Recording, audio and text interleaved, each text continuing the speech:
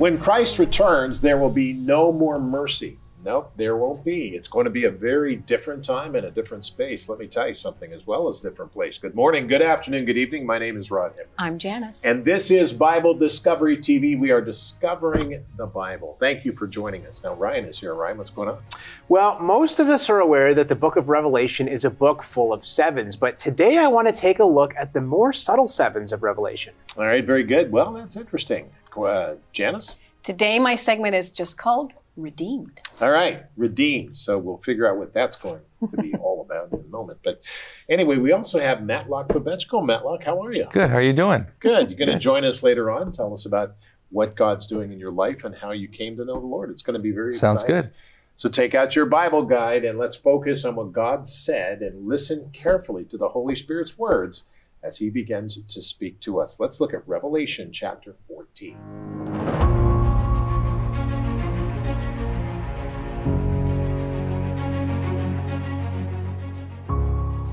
Revelation 14, 14 through 20.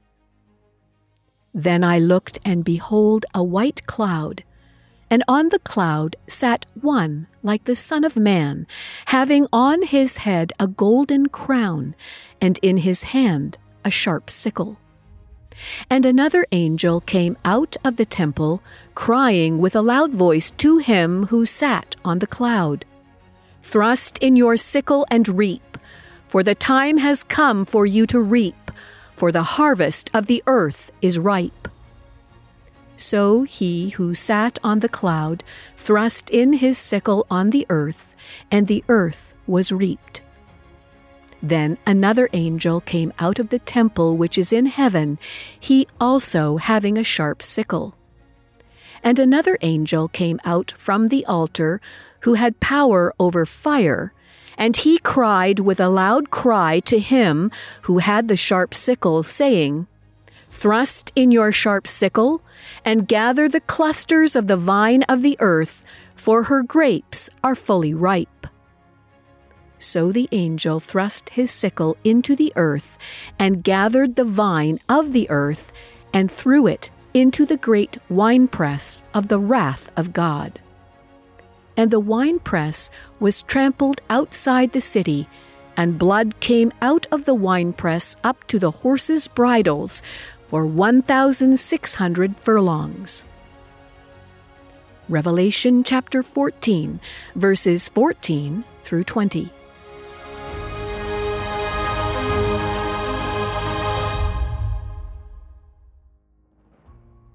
Revelation 14, 15, and 16.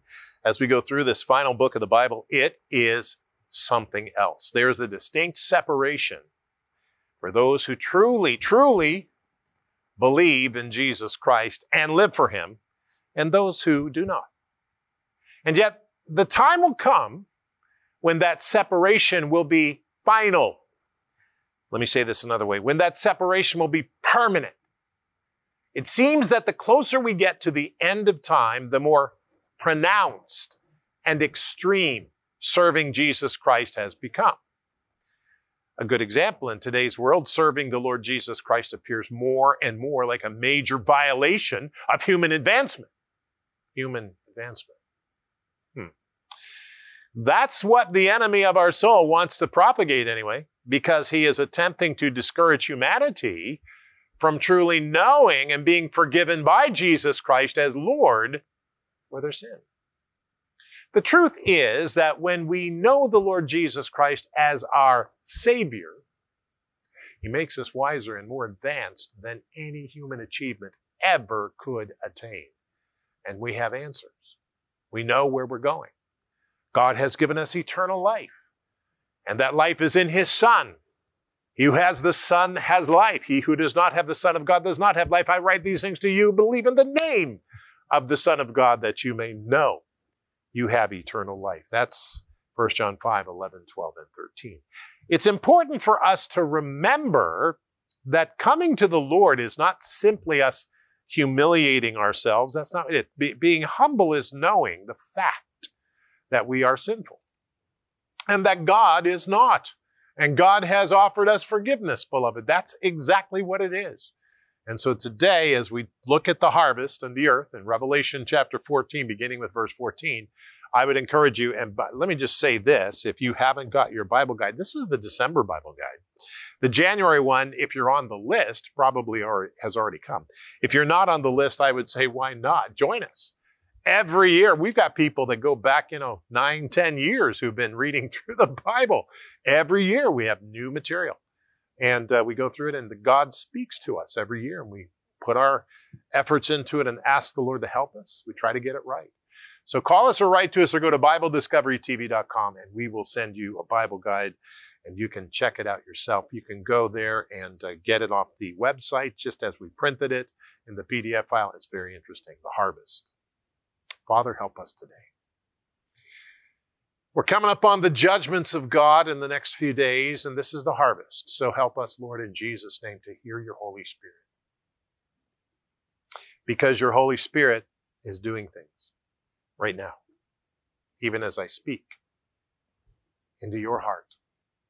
Holy Spirit, you are doing things, not because of me. I'm simply here, but because the Holy Spirit's doing something much more advanced than anything this television program could ever do or this ministry could ever do. But we belong to you, Lord. So help us today. In Jesus' wonderful name. And we said together, amen. Revelation 14, about mid-chapter here, beginning with verse 14, it talks about John looking. And he says, then I looked, and behold, take note, a white cloud, and on the cloud sat one like the Son of Man, having on his head a golden crown, that's authority, and in his hand a sharp sickle. And another angel came out of the temple in heaven, crying with a loud voice to him who sat on the cloud, thrust in your sickle and reap, for the time has come for you to reap, for the harvest of the earth is ripe. So he who sat on the cloud thrust in his sickle on the earth, and the earth was reaped. Now, the first point. When Christ returns, there will be no more mercy, only the consequence of our decision to follow Jesus or not.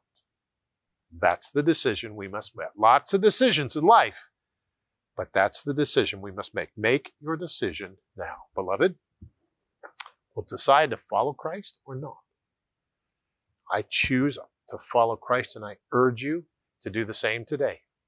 I don't know you, but I urge you to do the same today. Very, very important. Revelation 14, verse 17 says, then another angel came out of the temple, which is in heaven, and he also having a sharp sickle. And another angel came out from the altar who had power over fire.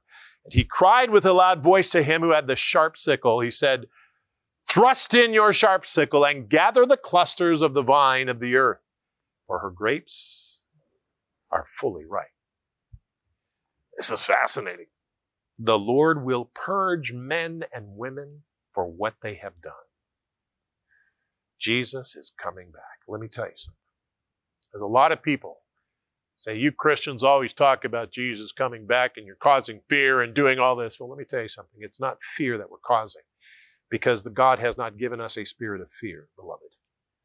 We're simply saying, if you come to know Jesus Christ, there is no more fear, because Jesus Christ takes your fear away. So, beloved, we don't tell you this for the purpose of gaining fear. We tell you this for the purpose of making it right, so there is no more fear. I don't have fear of the future. I look forward to it, because Jesus Christ is coming back. I look forward to that. You can too. Very important. Let's read on. This gets interesting. Verse 14, 19 to 20. So the angel thrust his sickle into the earth and gathered the vine of the earth and threw it into the great winepress of the wrath of God. Boy, I don't know what in the world that is, but I tell you what, it's a winepress. That's amazing. And the winepress was trampled outside the city. Look at this. And blood came out of the winepress up to the horses' bridles for 1,600 furlongs. That's incredible. Beloved, listen carefully. The judgment of God is real. Let me say this. Where there is no mercy anymore, there is only death. Beloved, listen carefully.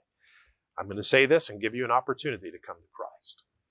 The judgment of God is real, but He's given every opportunity for us to come to know Him. Today is your opportunity. Come to know Jesus. Simply, here's what I did. I said, Lord, I don't even know how to talk to you, but I need you in my life. Pray this and say, Lord, I don't know how to talk to you, but I need you in my life. Forgive me of my sin, which you died for. I believe you died on the cross. And somehow, because you're God, you rose from the dead in the flesh. Lord, I need you in my life today. Be the Lord of my life. This is what I pray. In the name of Jesus Christ. Amen. Now, if you prayed that prayer and you're serious about God, let me tell you, the Holy Spirit is going to begin to work in your life. And He's going to grow you and show you the things that need to change. And so that's very simple to do. So I encourage you, keep walking with the Lord.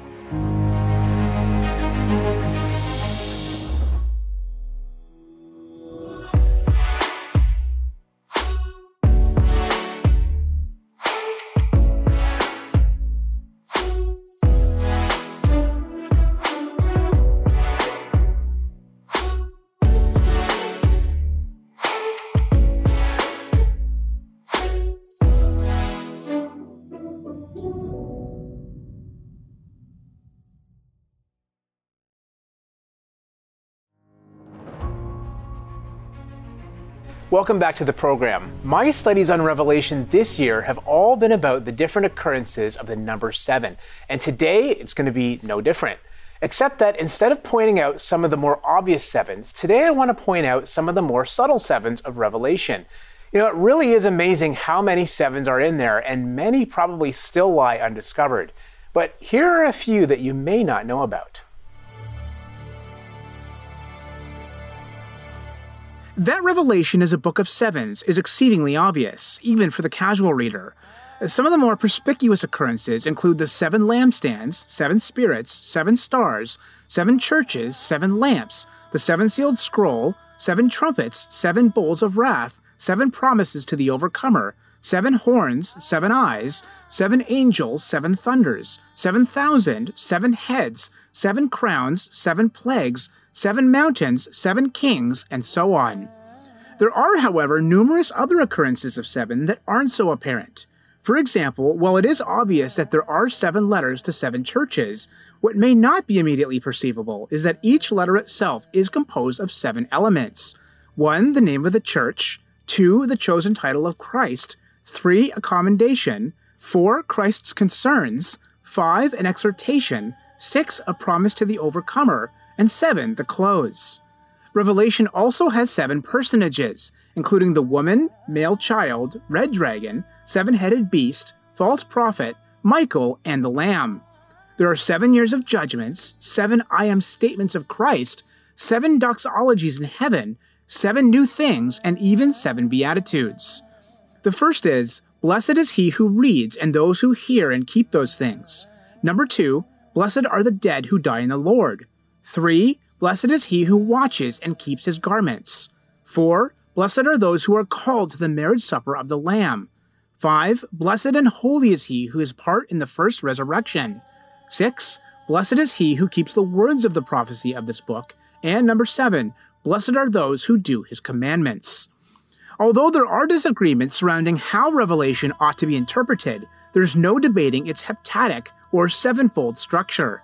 And we've only just scratched the surface.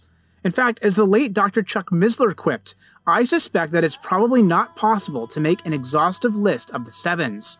Whatever number you come up with, there's probably 7 times that many. So this presentation was only just a small sampling of the more subtle sevens found in Revelation, but hopefully this will encourage you to search for more examples as well.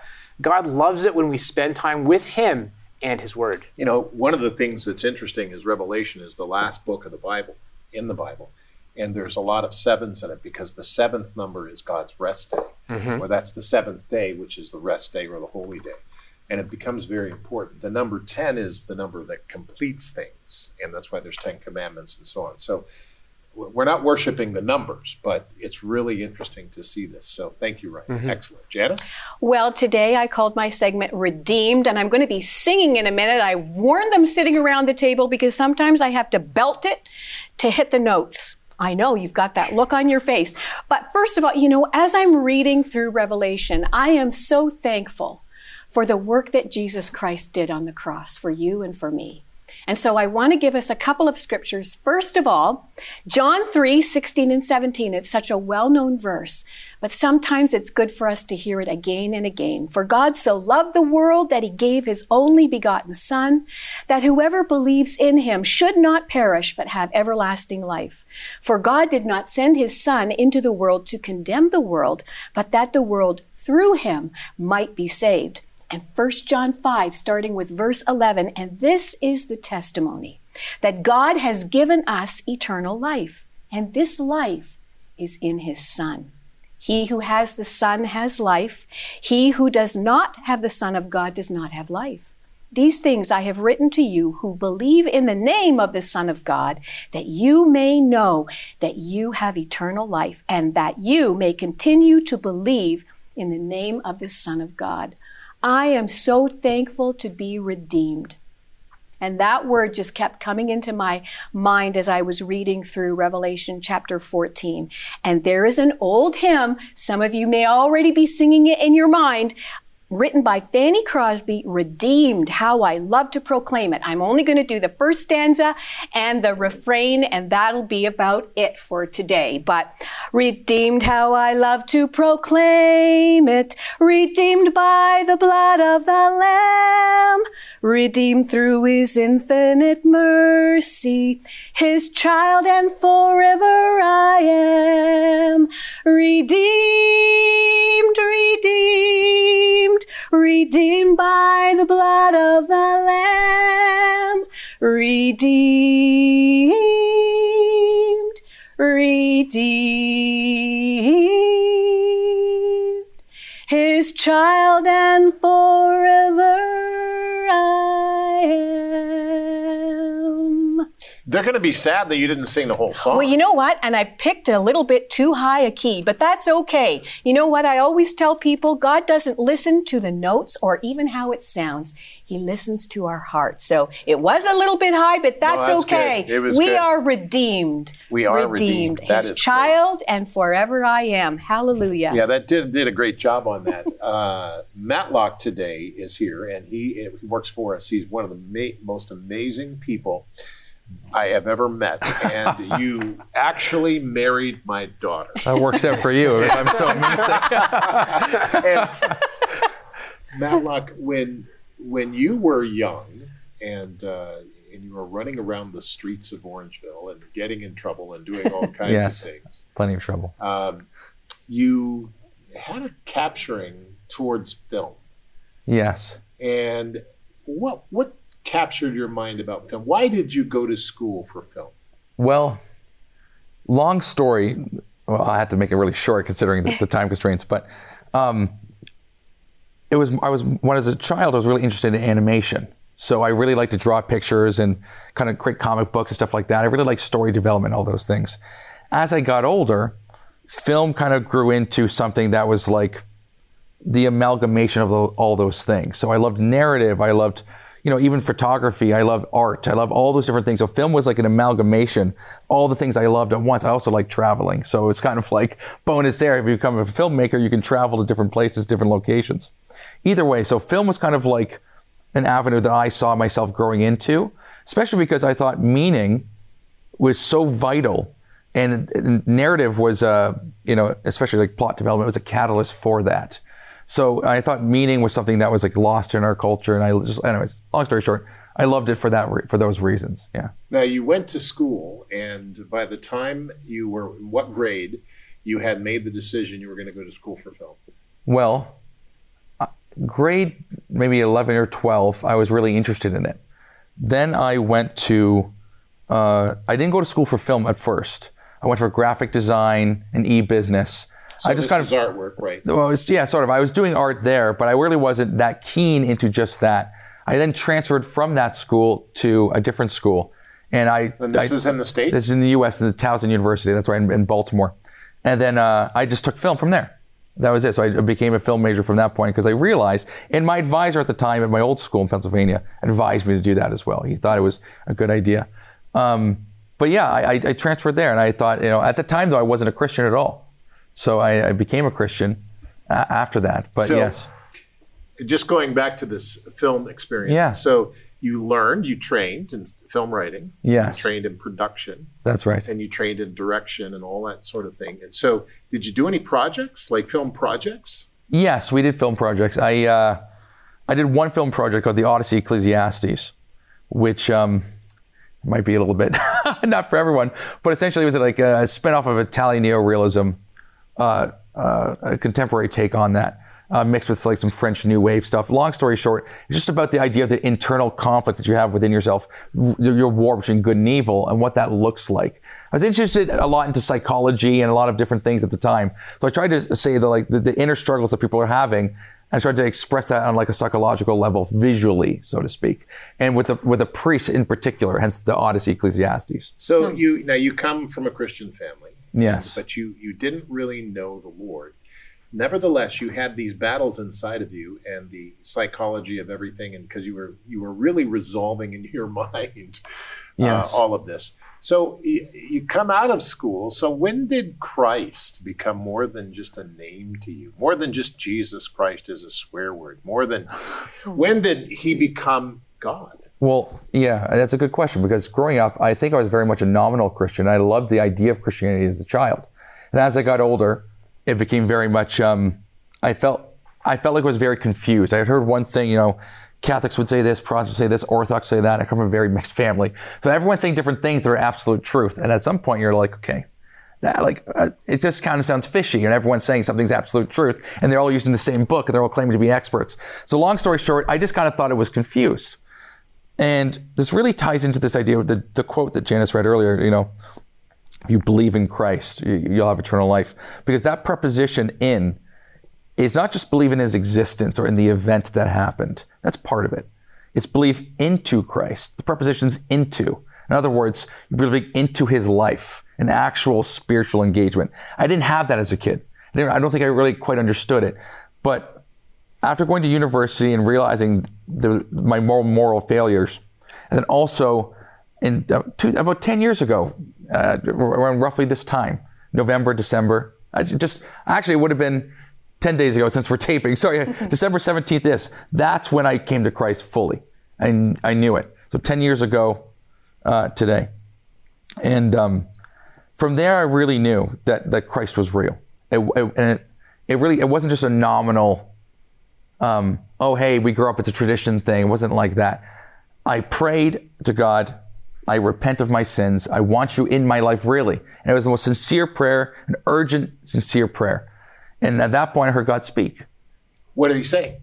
He said, well, first of all, I felt the feeling of the Holy Spirit come down, almost like anointing oil. And then you know what he said? You will marry Corey Embry. Really? That's exactly what he said. Yeah, that's what he said. And were you dating at that time, Corey?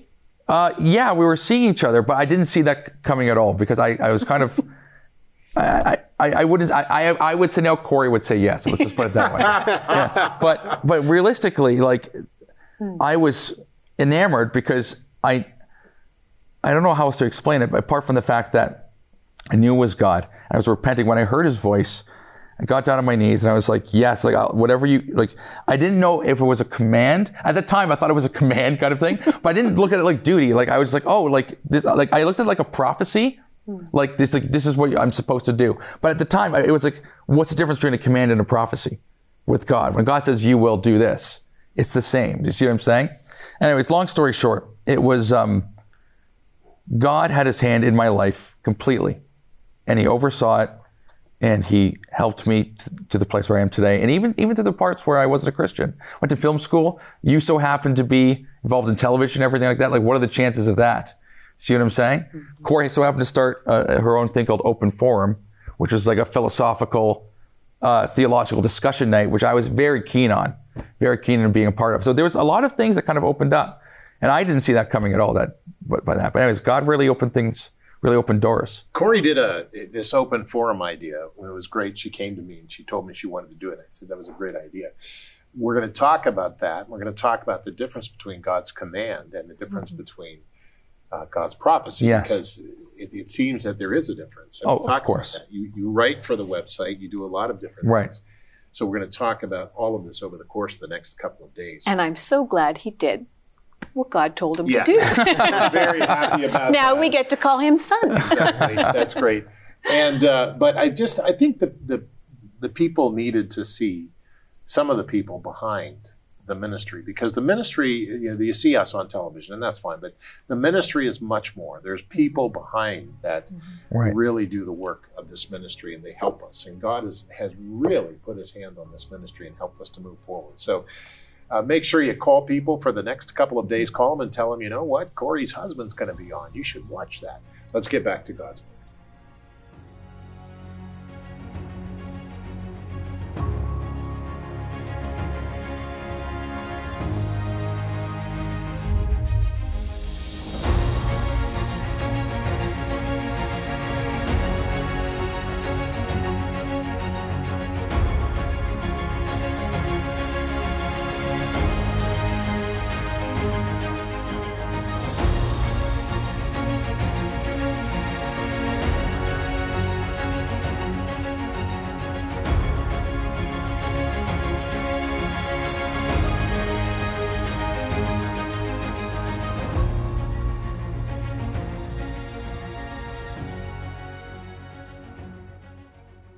It's time to pray, and this Christmas week, I just want to remind you that we come together on Monday, Wednesday, and Friday at 3:30 to 4:30 on Facebook and YouTube and Bible Discovery TV. We're there, and we're live at 3:30 to 4:30 Eastern Time in the United States. We have people from all over the world who join us, so join us, and we'll pray for your needs and the needs of the world. Today we pray, Father, help us as we've turned our life to you. Help us to follow you as we walk in the steps of Jesus Christ.